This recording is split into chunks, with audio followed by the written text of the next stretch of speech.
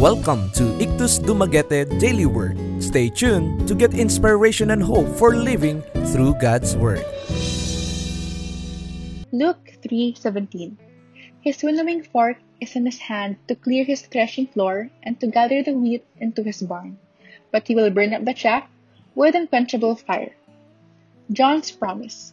Despite that it may sound like, today's verse isn't about wheat and chaff.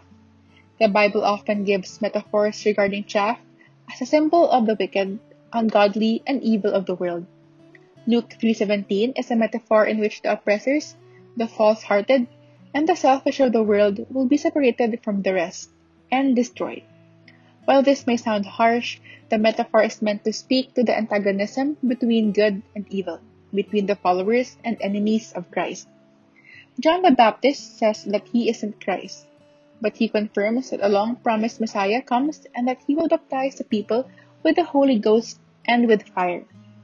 While John can baptize the people with water, he humbly assures them that he cannot purify and cleanse the people as the Messiah can.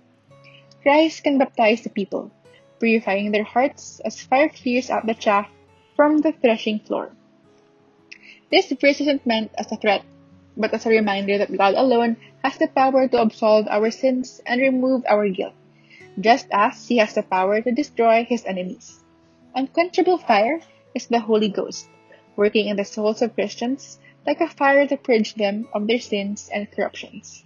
As a believer, the fire of the Holy Spirit lives in you. When you've sinned against Christ, go to Him and ask for repentance. Christ will gather the good in you, the wheat, into His barn and burn the rest with the fire of the Holy Spirit. God alone has the power to absolve you of sin. Pray for forgiveness, and He'll cleanse you as completely as fire clears chaff in a barn. To know more, visit www.ictusdumaguete.org or Facebook page Ictus Dumaguete-IDMC.